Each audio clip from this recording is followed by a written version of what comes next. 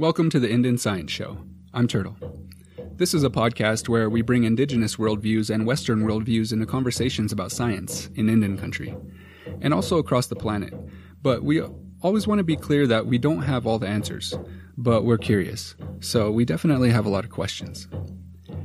Before we get started on this episode, though, I want to give a quick shout out to a cool radio show / podcast that we found, and also read a few comments that we got about our show. As Annie and I were doing research for the Indian Science Show, we came across Indians on the Airwaves. It's a radio documentary series out of Canada, and I really got to hand it to the natives up north of the Medicine Line. I've been hearing about all sorts of really cool projects, and I'm really excited to see what happens in the future and also just to learn from example. But anyways, after listening to a few episodes of Indians on the Airwaves, I was hooked and really wanted to support them somehow. So we reached out and asked if we could give them a shout out on our show, and we got the thumbs up, and we're happy to support them. This radio documentary series was produced by Janet Rogers, with support from CFUV 101.9 FM, and also the Community Radio Fund of Canada Radiometry's grant program. This series was developed to address a need to share Native voices, and to spread the word that the past, present, and future of Native radio is really important. And Annie and I also felt that it's important. But unfortunately, they're no longer making new episodes, but I still encourage you to check it out. There's a lot of great content on the episodes they do have. And we found them on Stitcher, but they're also on SoundCloud, and their website is ndnsontheairwaves.wordpress.com. That's indiansontheairwaves.wordpress.com. And they also have a Facebook page, so give them a like if you dig their show. It's very informative and sheds more light on the need for Indigenous voices across the planet, so I know I'm down with it. With that in mind, I also want to read a few of the comments and reviews that we got from people across the world. This first one is from a listener out of Australia. That's cool. They said, "Hi. I just wanted to message in to say I found the podcast via Google Podcast app. I'm Maori from New Zealand and really enjoying the show. My favorite podcast so far was with Judy Gobert, and had heard of her work in New Zealand, and particularly her activism about the collection of Indigenous DNA, as it was widely discussed in New Zealand.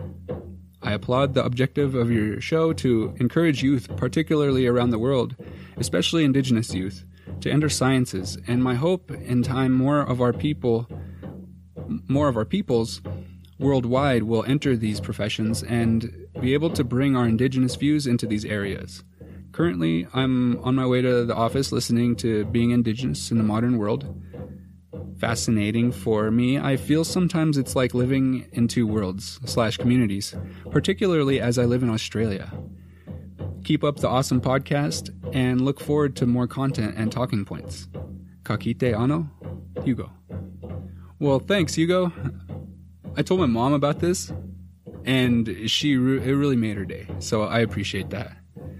This next one was posted on our WordPress page for the episode we did on being Indigenous in the modern world.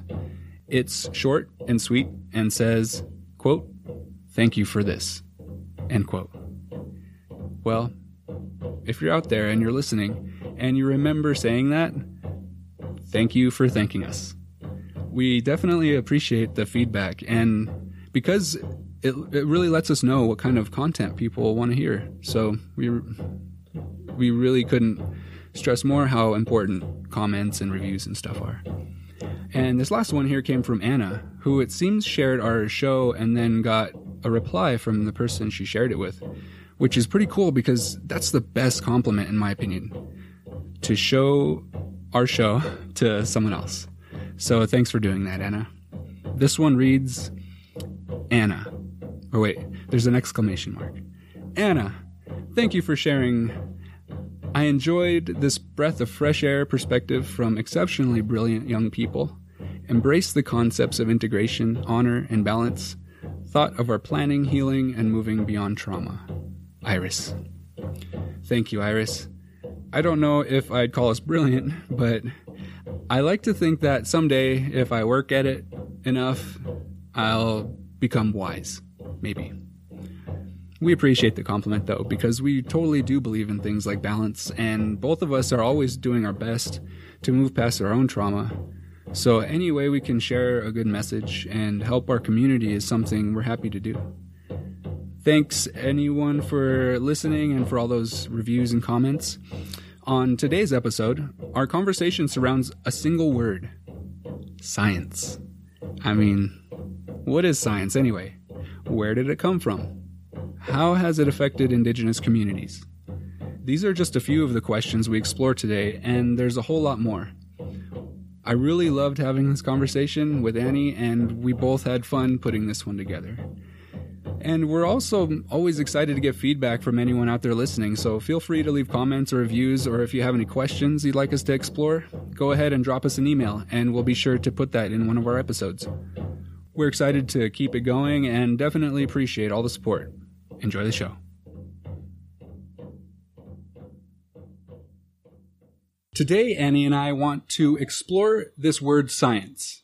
And we've been talking a lot about it, and we basically realized that there's a lot of disagreement among even scientists about what science means. We've done this episode, for the third day in a row right now? Yeah, we're really struggling. I mean, we're sitting here in western Montana, and the sun is just beating down, and it's so hot. Yeah, our office is hot right now. So we're a little uncomfortable. We got the AC going, so our apologies for any extra background noise, but we were just not going to put up with the heat. So we need it. But anyways, back to the topic of science and just trying to understand it a little better for ourselves, but also to define it and clarify kind of this controversial word, because it really is pretty controversial, and they've basically been arguing about it since Galileo's time. For today, though, we just want to start off with a few definitions of what Western science is or could be, and then briefly touch on native science. I feel like we've talked about that quite a bit already.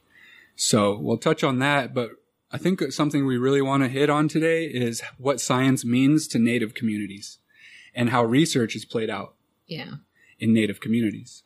So to get things going, I just want to read off this really basic definition from the Merriam-Webster dictionary. It defines science as the state of knowing. And that's pretty dang simple. And that knowledge, and then, it goes on to define knowledge as distinguished from ignorance or misunderstanding. And there's a few more definitions on here, but I just wanted to read that really basic one to point out that science is not exclusive to Western culture or Europeans. They didn't invent science. Humans invented science. It's a part of our nature. And Western science is just one form of science. Well, I think we definitely have had science for a long time because that's how we kind of evolved, right? With testing out different foods, eating red meat, which increased our brain size. I think that people just think of science as like this really like biologists and ecologists and physics. And like these really, really hard, like mathematicians, like these really, really smart people.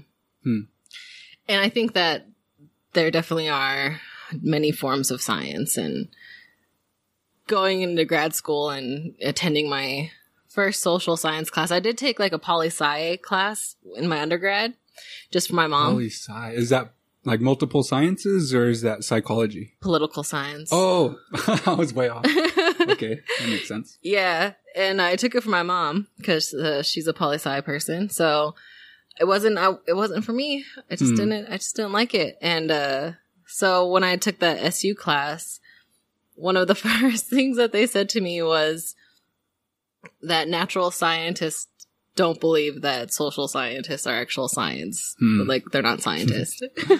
Yeah, I'm totally guilty of that. I remember actually even just last year, during the spring when I was working with Ethnotech. We were out there talking, and Dave was talking about anthropology and social science and stuff. And I had to chime in and say, no, social science isn't a science. They should just stop calling it science. It's important, but it's not science. Such a negative, shitty attitude. Right. When the reality is it totally is. It's just a different kind. It is. And so I was going over this book again because I had a quote, an original quote. Mm-hmm. But after I read like a couple more pages, I found this really interesting one and I want to read it to you. So the book is Evolution, Creationism, and Other Modern Myths, and it's by Vine Deloria. Highly recommended. Yeah, I've never read this book, but I've been like skimming it since we decided to talk about kind of what science is. And oh man, okay, let me find it real quick. So it says in many other fields claiming to be scientific, particularly those involving human or animal behavior, almost any hypothesis takes on the mantle of serious inquiry, even when it's not. There are too few good measuring devices and too many factors discarded to make our conclusions meaningful. We currently accept the definition that if one uses a scientific method, that is science. Everything else is speculation or that mushy part of our lives, art, religion, and humanities. That's interesting. Yeah. Man, I love Vine Deloria's writing so much. So do I. I haven't read everything, but I'm gonna read this book now. Yeah, that's my favorite book of his. I think in order, I'd say it's this book, and then The World We Used to Live In, and then God is Red. Mm-hmm. God is Red is like his classic one that everybody knows about. And yeah, if you haven't read Vine Deloria's writing, I definitely recommend it. He's one of the most well-written, articulate authors I've ever read. And as a native scientist, he's one of the few native authors that really got well known. Mm-hmm. And he really pushed a lot of boundaries and challenged like Western paradigms. And the dude was pretty badass, and I definitely miss him. Yeah.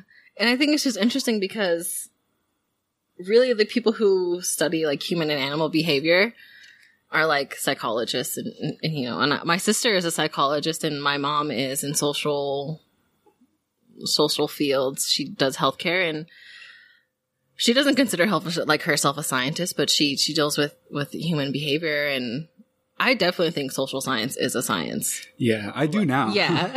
After like going through like all that thing and all the classes, and it's definitely changed how I look at social science and really how much goes into understanding one definition in social science, because you have to.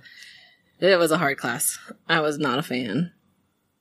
And I think that when you were talking about the definition of science and how it was pretty simple, and when he says that we currently accept the definition that if one uses the scientific method, that is science. Oh, yeah. Yeah, and that it's so formulaic, the method. Yeah. And just to kind of refresh people's memory about what the scientific method is, it's basically just principles and procedures for systematic pursuit of knowledge. And there are certain aspects of it, but generally speaking, it starts with an observation of some kind, and then you form hypothesis or a question to try and answer something about that observation. And then you formulate a test or a research project, and then that reinforms whatever results you get from that, reinforms your hypothesis. And it's supposed to be a cycling process, but a lot of people look at it like a linear thing. Like there's a beginning point and an end point, and at the end point, you get a theory or some facts. But that's rarely how science works out, especially big scientific changes. So that reminds me of something I read in this book, Native Science, from Gregory Kahete. And by the way, our conversation, even when we're not on the air, we talk a lot about books and all sorts of different things when we have conversations. But yeah, it's all anyways, we do is read. Yeah, I know. The life of a grad student, reading and writing. In this book, Native Science, though, it's a little bit outdated, but it's a pretty good book. I really like it.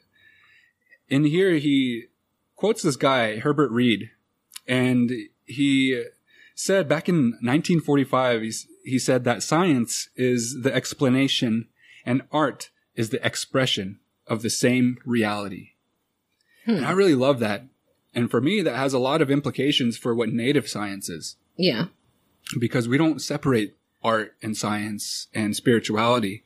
They're all a part of this constantly evolving, constantly adapting philosophy and worldview. And that's a huge part of our strength as Indigenous people.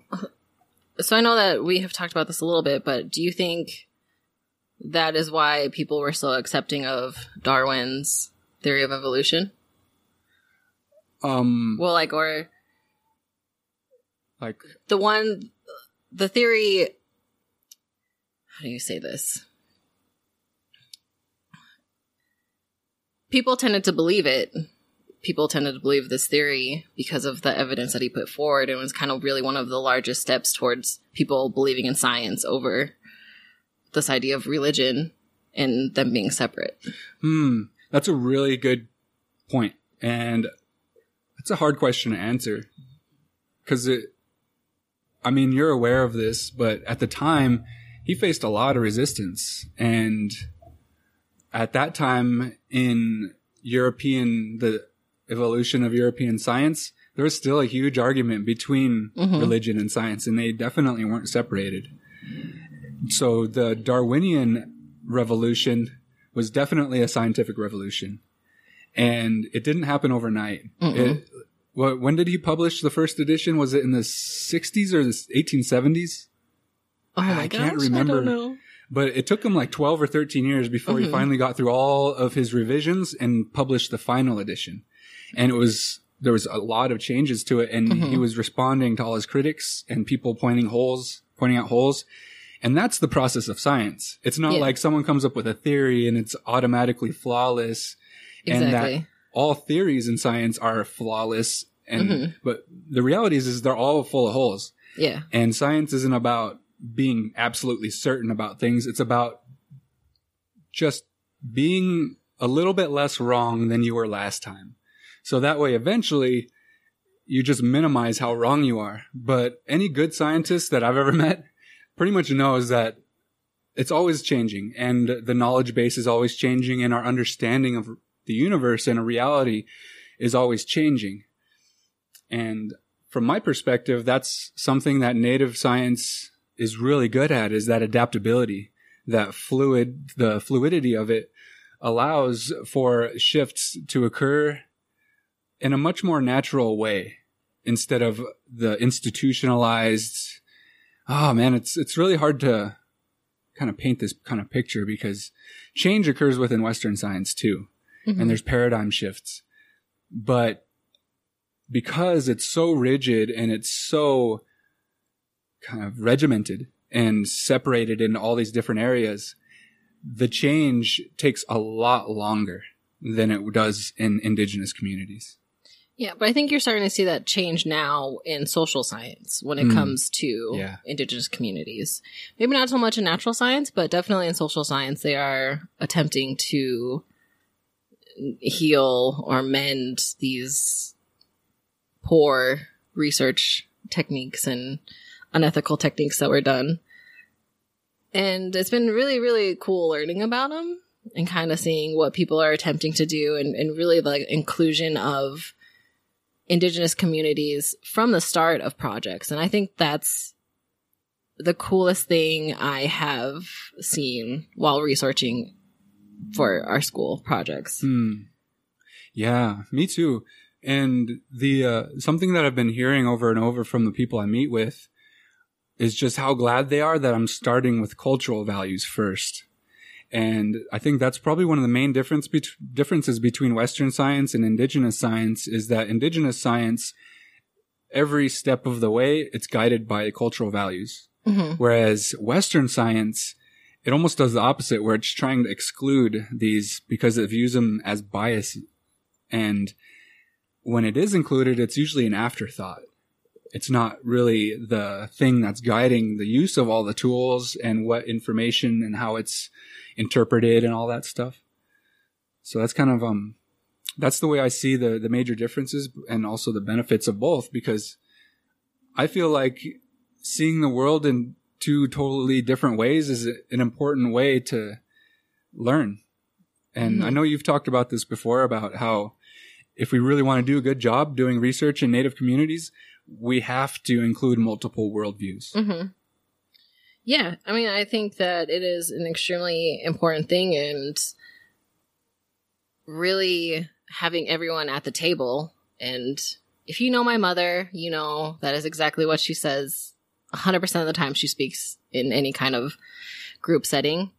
And that's why she instilled in me this idea of making sure that no matter what background you have a right to be at that table. And I feel while I had her, it's really hard for other groups to kind of see that inclusion is the only way to make any project last. And it's that lasting effect that we all want in communities, and really moving past these traumas that are faced in Indigenous communities, not only from research, but reservations, boarding schools, colonization,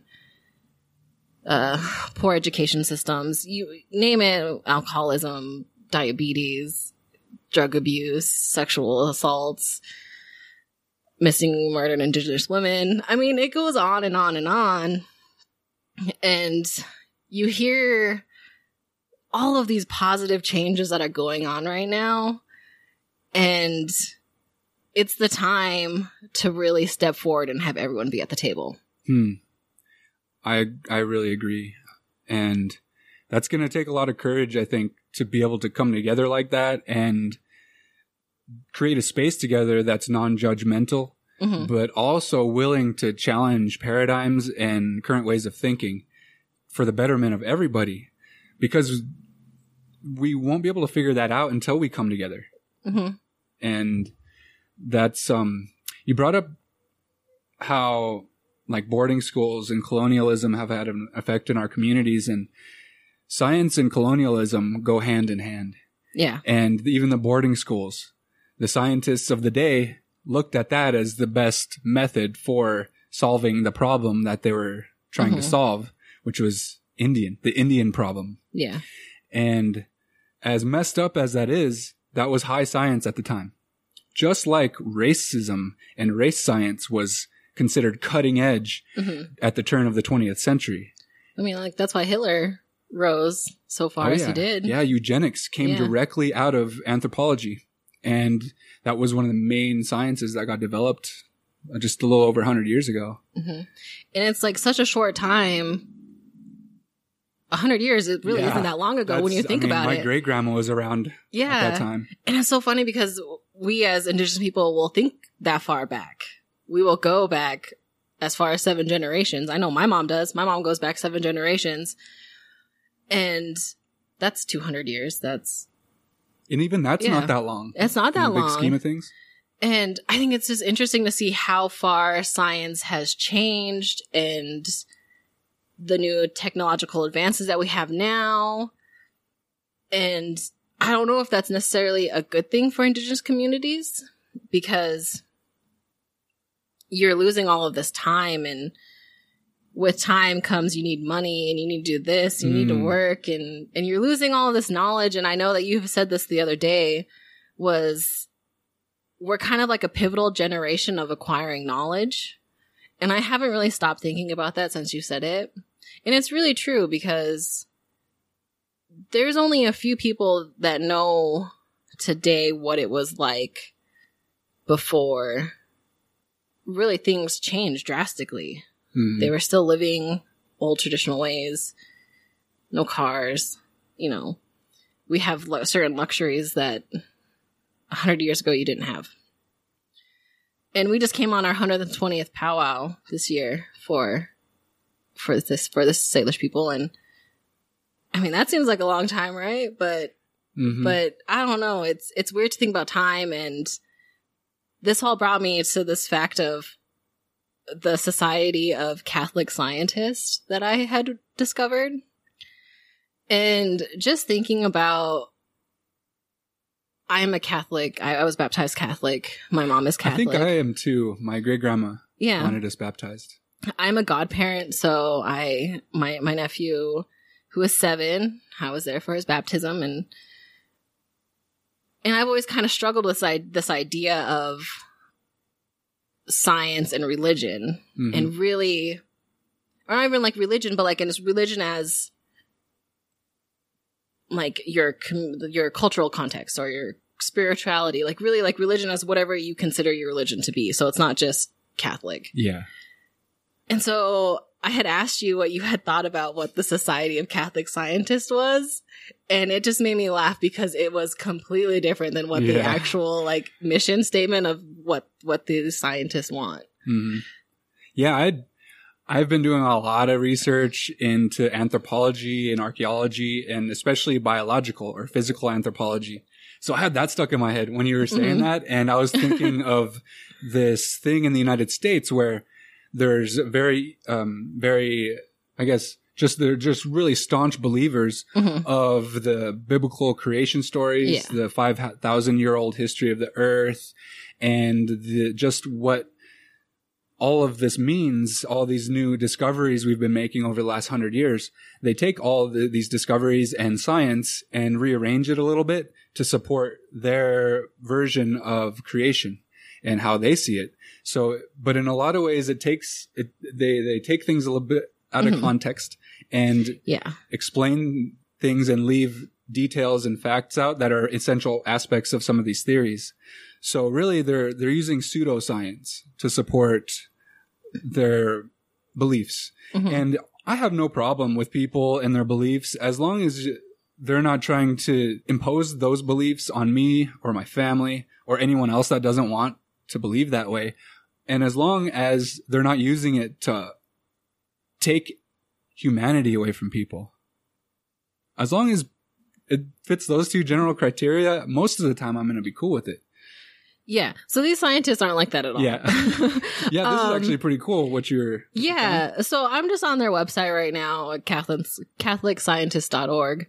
And so this is their mission statement, and so it's Society of Catholic Scientists exists for these following purposes, and there's 4 of them.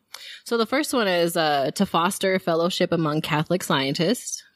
2 is to witness the harmony between the vocation of scientist and the life of faith. The third one is to be a forum for reflection upon and discussion of questions concerning the relation of science and the Catholic faith.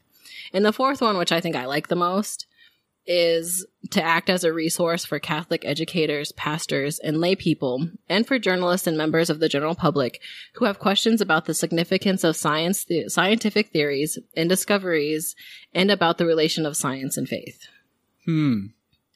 See, to me, that seems like a pretty noble cause. Yeah.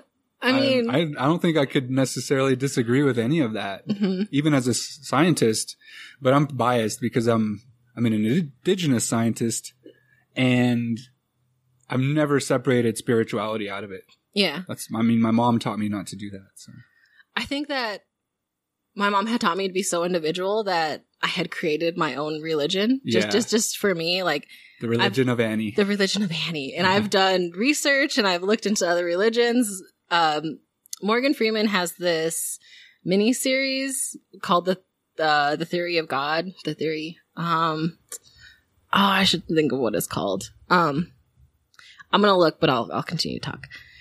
And really, it really is just like kind of finding the little pieces of religion that really make sense to you and that like really kind of bring you forward. And so right now, I hadn't really been spiritually in my culture at all, and so I'm now learning that, and like that's kind of taken over like a big part of who I identify with, I guess. And when I was younger, it was being Catholic and First Communion and all that stuff. And so it's really kind of picking the little parts of every religion. I think it's so cool to learn religion because religion is universal. It's just not one singular religion. Yeah. How we practice it. Yeah. can be different, but that it's almost like like science. There's this certain aspect of being human that we can't separate ourselves from. Mm-hmm. And being inspired or drawn to the unknown, to understand it and to feel it and to experience it in some way, that's an essential human thing. Mm-hmm. And we have all developed it. I'd say Buddhism is an expression of that. Taoism, mm-hmm. Shinto. What is that? Zoroastrianism. That is, I still don't know how to pronounce that, but it's this really ancient one from the Middle East. Mm-hmm. And all the way to like paganism from Europe. And I think they call it animism is how they label us, because we see everything as alive, mm-hmm. that everything is a spirit.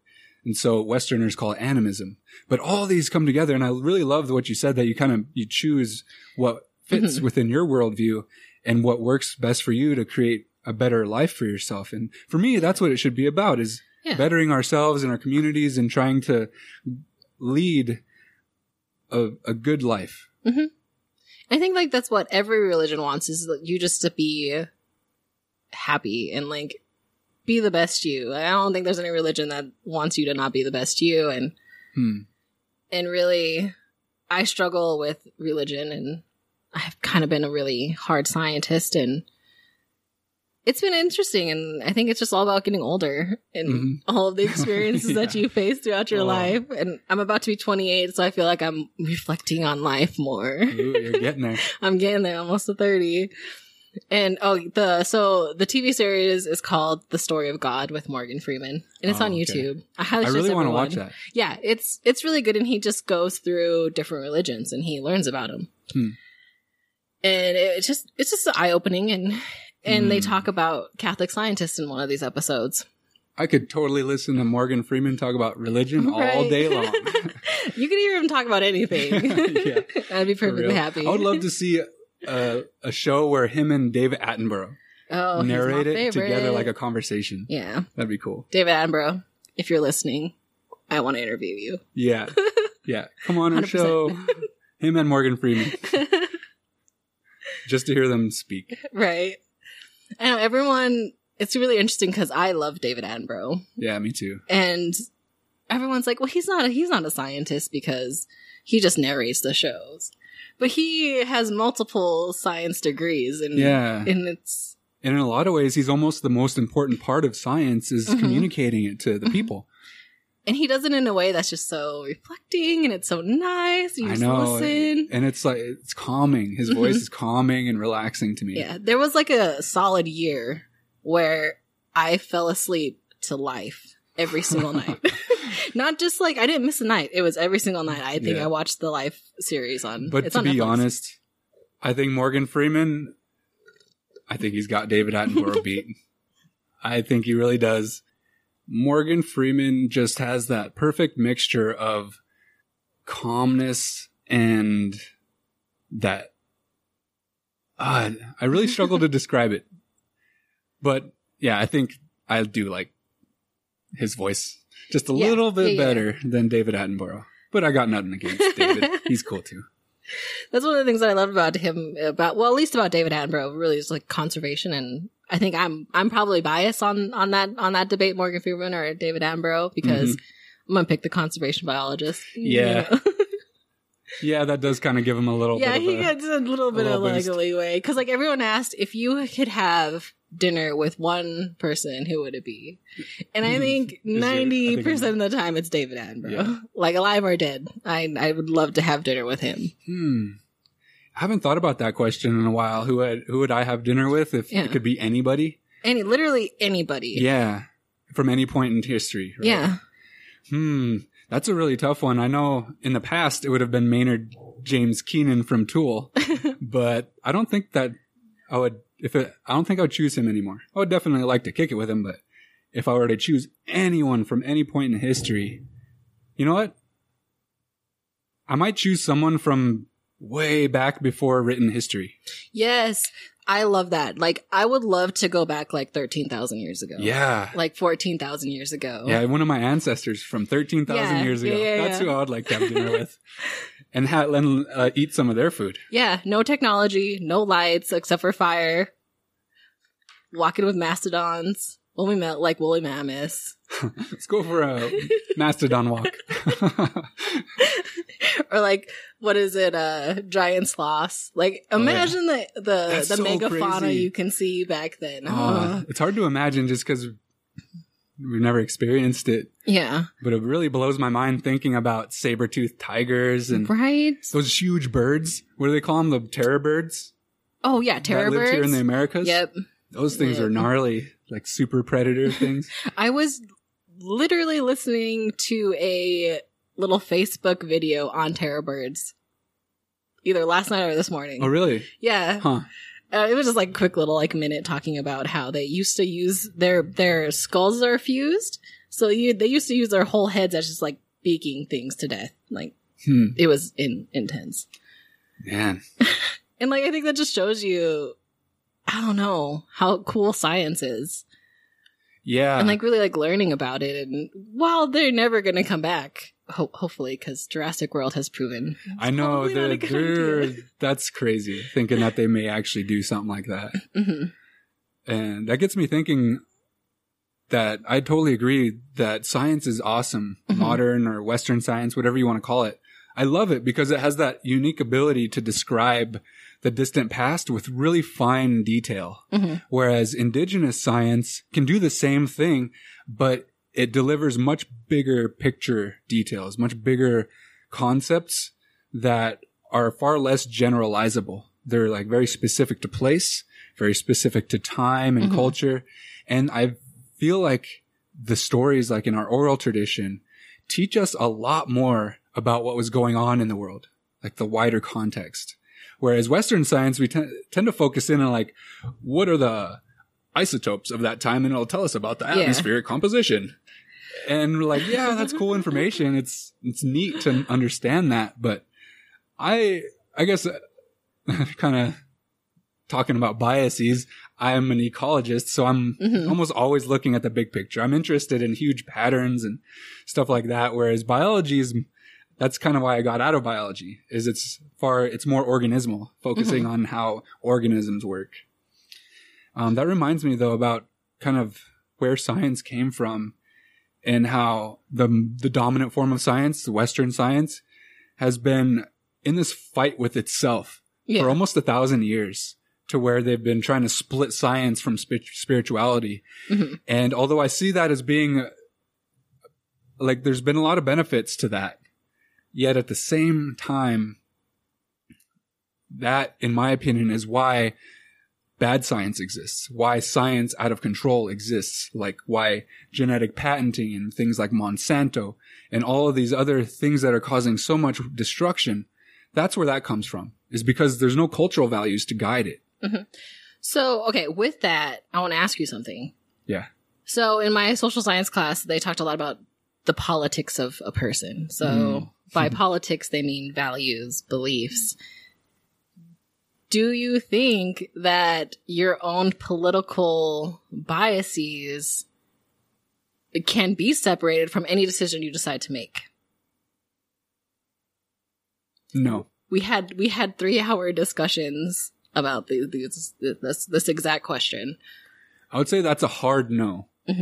But we have instruments that can exclude those biases. But even then, the results and the numbers you're getting from those measurements are still going to be filtered through your worldview, right? So you're going to interpret those numbers for some kind of meaning or some kind of a pattern. Yeah. And that meaning and that pattern is definitely going to be affected by, I mean, I'd say political views are a part of the bigger worldview, but I mean, all that, your ethics, your politics, all this stuff is going to fold into how you interpret those numbers. Yeah. So I would say, no, it's not, there's no way for us to do that simply because of that paradox of perception where you're always perceiving reality and there's no way to escape that. So I would say, no, there's not really any foolproof way of excluding that from science.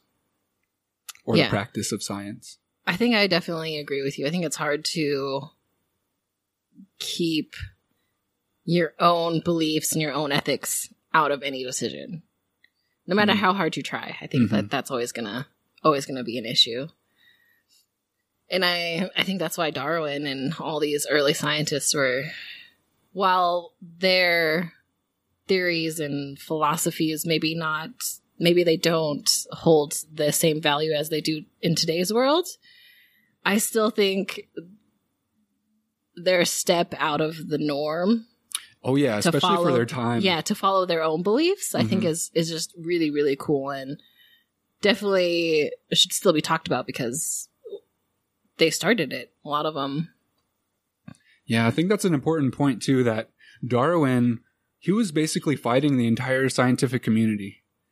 Most people at the time believed in this thing called Lamarckianism, where they believed that the main difference between the two was that in Lamarckianism, you can acquire a characteristic. So like, for example, you get really big muscles. Mm-hmm. And when you have children, you pass that on to them. So they're more likely to be able to get big muscles and they're going to be just stronger as a result.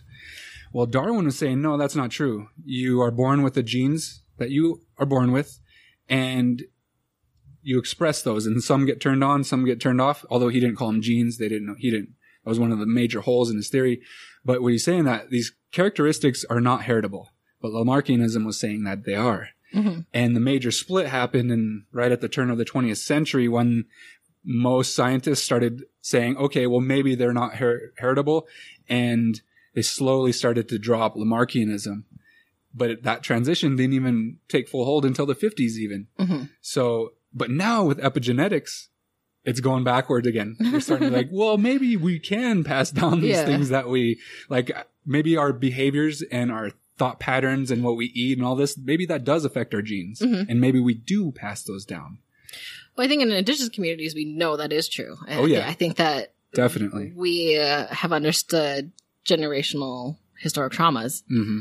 And another thing I think that is a positive side to being an indigenous community is really the knowledge that has been passed, the communal knowledge that has been passed down for generations and generations, not just individual. And I think really going on that is this idea of intellectual property rights. Yeah, that difference between communal knowledge and individually owned. Mm-hmm. It's a big deal. It is. And I know I would like to have like a whole episode where we kind of delve deep into intellectual property rights and yeah, me too. There's a lot of layers to that. Mm-hmm. It's a whole international law system, and like how does that affect communities and indigenous people? Yeah, so I agree. Yeah. There's a whole episode we should definitely do on that. Yeah, because that was one of the questions that my tribal council asked me when I presented my research idea to them for approval, was who owns the intellectual property rights, since I go through Syracuse University.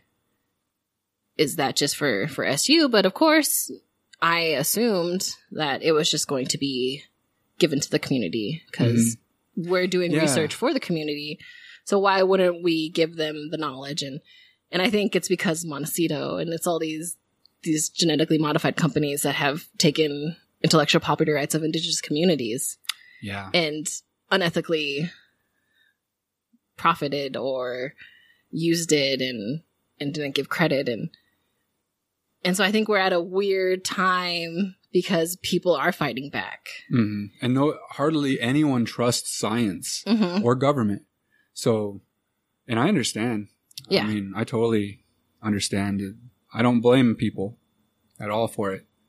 And it's companies like that, Monsanto, going and doing all this horrible stuff to these communities, or government spinning things like fake news, or putting out there that scientists don't agree about climate change, as if we're all supposed to agree on theories all the time. Yeah. Which is not science at all. There's always disagreement. And It would not be science unless there was that disagreement.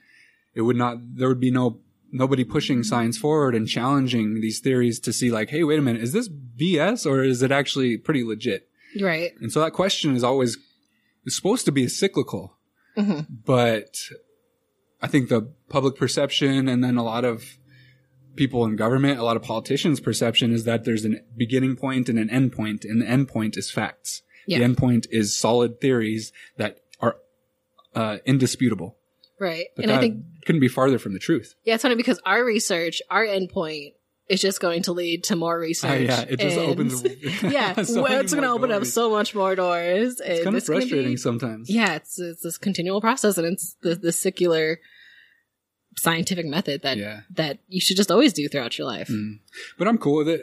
Of course, it gets frustrating at times, but it's worth it because it's so much more rewarding than actually achieving a goal and then having nowhere to go from there. Yeah. Oh man, that's terrifying to me. That's why I love this program that we're in, and I think that you can talk about this a little bit better than I can. But really, what we're doing is something unique in itself, and kind of not really been done in at least in a institutional setting, I guess.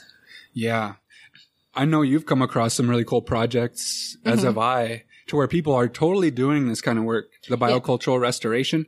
But more often than not, especially here in the United States, the projects I come across, they don't call it that. No, they don't. They're just saying renewal or revitalization, or just plainly calling it ecological restoration.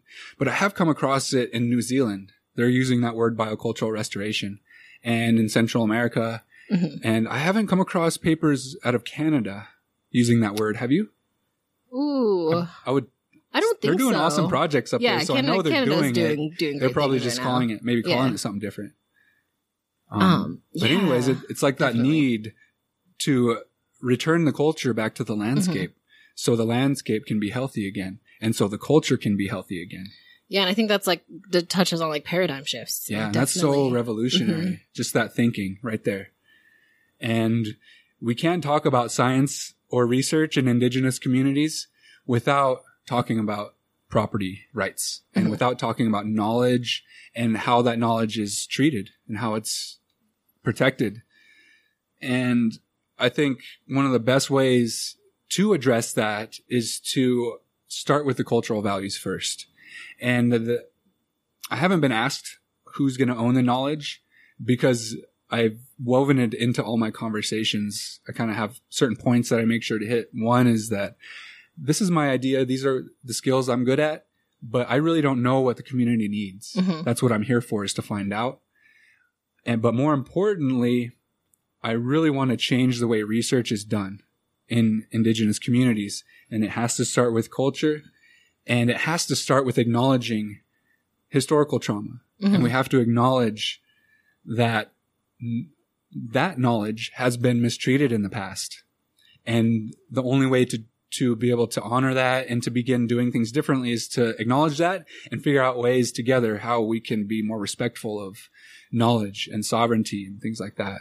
So far it's been really good, but it's still very difficult because in the end, there's that institutional gap between where we have to publish, we have to write our thesis, we have to do all this stuff. But we also have this responsibility, a huge responsibility to our community. So having to balance that is really challenging for me. And like balancing that when you're in Syracuse, New York. Oh, man. I know. And so we're lucky. We're surrounded by people that don't get it. Yeah. But if we try to share this outside of ESF, I get so many looks like, whoa, that's so cool. Or people are like, huh? Yeah, exactly. And I just love the people in Syracuse, the ones that really. I'm partial to it because I work with those Onondaga ladies, and those ladies are extremely. They're pretty awesome. The best thing ever. They're so awesome. And I definitely, when we get back to Syracuse, I would love to have those ladies on for an episode. Yeah, we'll talk about food sovereignty. Cool. And I think it's just really cool because you can see not only activism movements happening, but in indigenous communities, but you see people becoming more aware of the importance of science and kind of understanding how science can maybe help in certain situations. And this is another, I'm gonna ask you another hard question. Another probably 3-hour fire it at me. Yeah, another 3-hour question that can be answered in a minute. Okay, you ready? Well, we're gonna crossfire. We'll see. Okay, ready?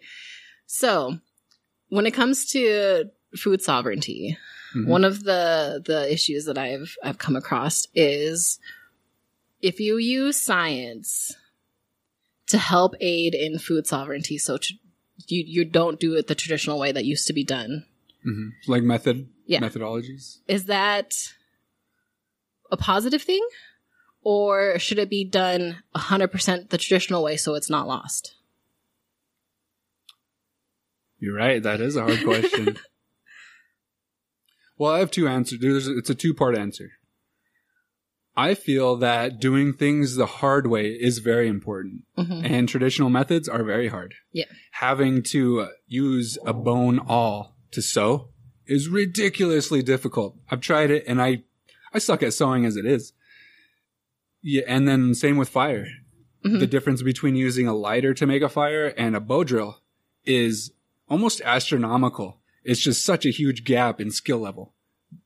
So I would say that everyone needs to experience the hardness of what our people did on a day-to-day basis, because it's humbling. Mm-hmm. And it's connecting. It helps us connect with the land in a much deeper way than just kind of going and starting a fire, because you have to understand the plant community. You have to understand the water community and even the rock community, because if you're not paying attention to all these different variables, your fire is going to go out, or you're going to burn something yourself. So that's the first half. That I do believe that doing things the old way is important, but the second half is I don't feel like it's practical or important to do all the time. Mm-hmm. But if those skills are lost, these primitive skills, when the complex technology fails, we're kind of screwed, because there's no way to fix that.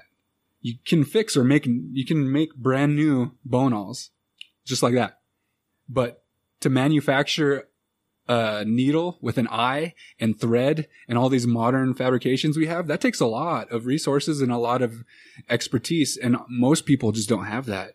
Whereas primitive skills, like these original, in my opinion, they're like some of the closest things to our original instructions, are some of these skills and these pieces of technology that have been around since time immemorial. Mm-hmm. So I do feel like doing things the old way is very important, but I don't feel like we have to do it like that all the time. Mm-hmm. Because we are adaptable. It's built into our cultures. It's one of the things I value most about being Amskapi Pikani is how adaptable our culture is and how adaptable our people are. Mm-hmm. And resilience has a lot to do with that. And that plays a lot into our science. So I think I don't think there's anything wrong with like bringing a Walmart bag into Lodge. I mean, if your medicine bag's dirty, I mean, why not? So, I mean, really it comes down to how we use these tools. Mm-hmm. The value system that's guiding the process and that's guiding the method, more so than the actual tools themselves. But it's a feedback loop, because the tools you use have a big effect on your worldview over time.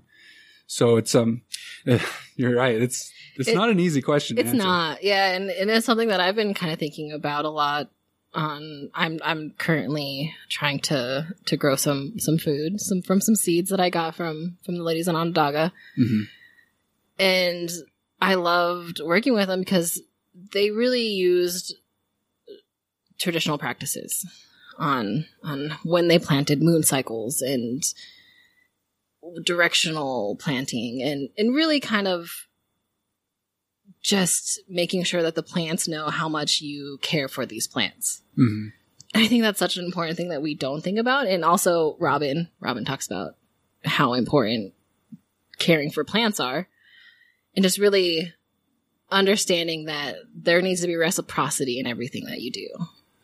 And I feel now there is these scientific revolutions that are really allowing you to have reciprocity in a master's conservation biology thesis. And I don't know, I think that's what I'm thankful for right now. That's cool. Definitely. I'm really grateful for that too. I can't imagine doing a master's research without being able to do it the way we are. Mm-hmm. I think it would probably suck. Yeah. I wouldn't like it. And it's a part of the reason why I didn't go into graduate school right away is there's no program being offered anywhere I could find or anywhere I was interested in that was willing to do what I was wanting to do. And that reminds me of this book from Thomas Kuhn. It's called The Structure of Scientific Revolutions. And in this book, he talks about how these revolutions and paradigm shifts, they are a huge part of revolutions, and how really it starts with this kind of shift in worldview. And that leads to paradigm shifts. And then when that occurs, then you could be using the exact same tool and be looking at the exact same data, but you'll see it completely different. Yeah. And I really want to read this. There's this really cool experiment that he talks about in this book from the Hanover Institute. And it's where the experimental subject puts on a fitted pair of inverted lenses. So it makes the whole world upside down. But after a while, the subjects they begin to learn to deal with this new world, and their entire visual field flips. And this is a legit research project. They found that this happens to people after a while, an intervening period, their vision just being all confused. Yeah. Their vision flips, and objects are, after that point, seen as if they weren't wearing the goggles at all. And that's crazy. And he says here that literally, as well as metaphorically, the man accustomed to inverting lenses has undergone a revolutionary transformation of vision. And that is just such a really powerful, the power of understanding that and how that relates to what's going on with what you brought up, how there's this paradigm shift or a revolution going on in science where Western scientists are beginning to understand that indigenous science is totally valid in and of itself, and that it's more capable of solving certain questions and problems than Western science ever was or potentially ever will be capable of doing.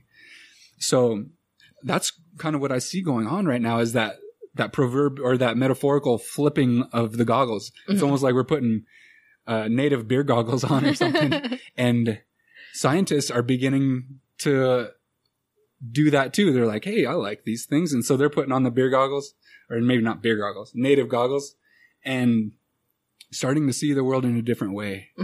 And when enough of the scientific community does that, have you ever heard of that theory? What is it? It's like the 100th monkey or something. No. I can't remember, but what it's about is that they did this. I can't remember where this study comes from, but there was a research experiment done, and I'll try to find that and link it in the show notes. But what they did was they introduced these chimpanzees to a stimulus, and that stimulus signaled that they would get food. Oh, okay. And so they did this, but they had all these monkeys in separate, or not monkeys, all these apes in separate enclosures.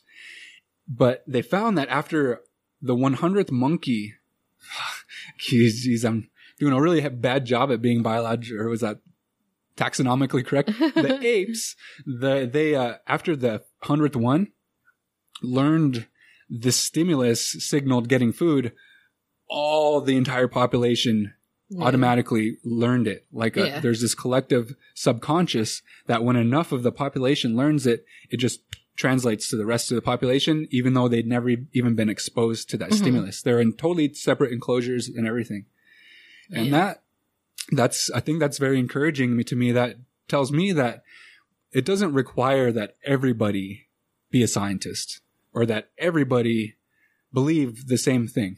What it requires is that enough of us begin to accept a shift in the worldview to the point where we all begin seeing the world a little differently. And I feel that going on right now, for sure. Yeah, I definitely agree that it's a great shift. And I know that we kind of asked a lot of questions to each other this episode. And if anybody else wants to pitch in, definitely send us an email. You could go to our website, right? And there's a way you could contact us and kind of give us your opinion. Let us know what you guys would answer. Yeah, I'm really curious. I'd like to know. I'd like to know what you guys are thinking about. I know I get feedback from my mother all the time. Yeah. And so I'd like to hear from other people too and kind of see what they have to say. Me too. So yeah, like Anna said, you can go out to our website. It's www.ndnscienceshow.wordpress.com. And there's a section on there where you can contact us and just ask any questions that maybe you want us to explore on the show, or maybe you want to ask one of our guests a question or see if a guest can answer a question. So feel free to leave a comment or a review and drop a question in there, and we'll be sure to include it in the show. Yeah, you can also find us on our social media accounts. So we have Twitter, Instagram, and Facebook. All of them are located at Indian Science Show. So NDN Science Show. Where else are we at? Is that it? I think. You can find download us. Yeah, download us. Download our any podcast. platform, any podcast platform. I'm pretty sure we're on all of them. I think so. What, Stitcher? I know I learned about a lot of new ones. Trying to put this out there, realizing, holy crap, there's like a dozen that are very popular. So if we aren't on yours, let us know, and we will make sure to try to get us on there. We'll try to get on there. Yeah. I know that it's really important to just remember what you talked about earlier in the show, the reciprocity. And just thinking about that, I feel very, very grateful that I can even do this show to begin with. I don't think I could have done it a couple of years ago because of financial situations and time limitations. And then also just, I feel like I'm at a point in my life right now where I feel comfortable enough talking about these things and with sharing these things in a good way, to where I'm totally fine with making mistakes, but I know that this message needs to be shared. So I'm just grateful that we can share it like this, and just to be able to, because, although it's very tough and time consuming, I feel like we have a lot of support, and I'm very grateful for that. I definitely agree. It's been fun. It's been a long few months, and I'm really excited that we are here being able to do this. How should we end today? Should we end it now? I think we should probably end it. I think we're blabbing on. We're done for. I think it's been an hour-ish, and it's hot. I'm ready to go. Yeah, it is. So let's do it the Bitter Salish way. Okay. Should we say it at the same time? I guess. No, you go first. Nemetluchtamin. Nemetluchtamin. Wait, should I end it? Yeah. Yeah, I'm hot. It's so hot in here. I'm all sweaty.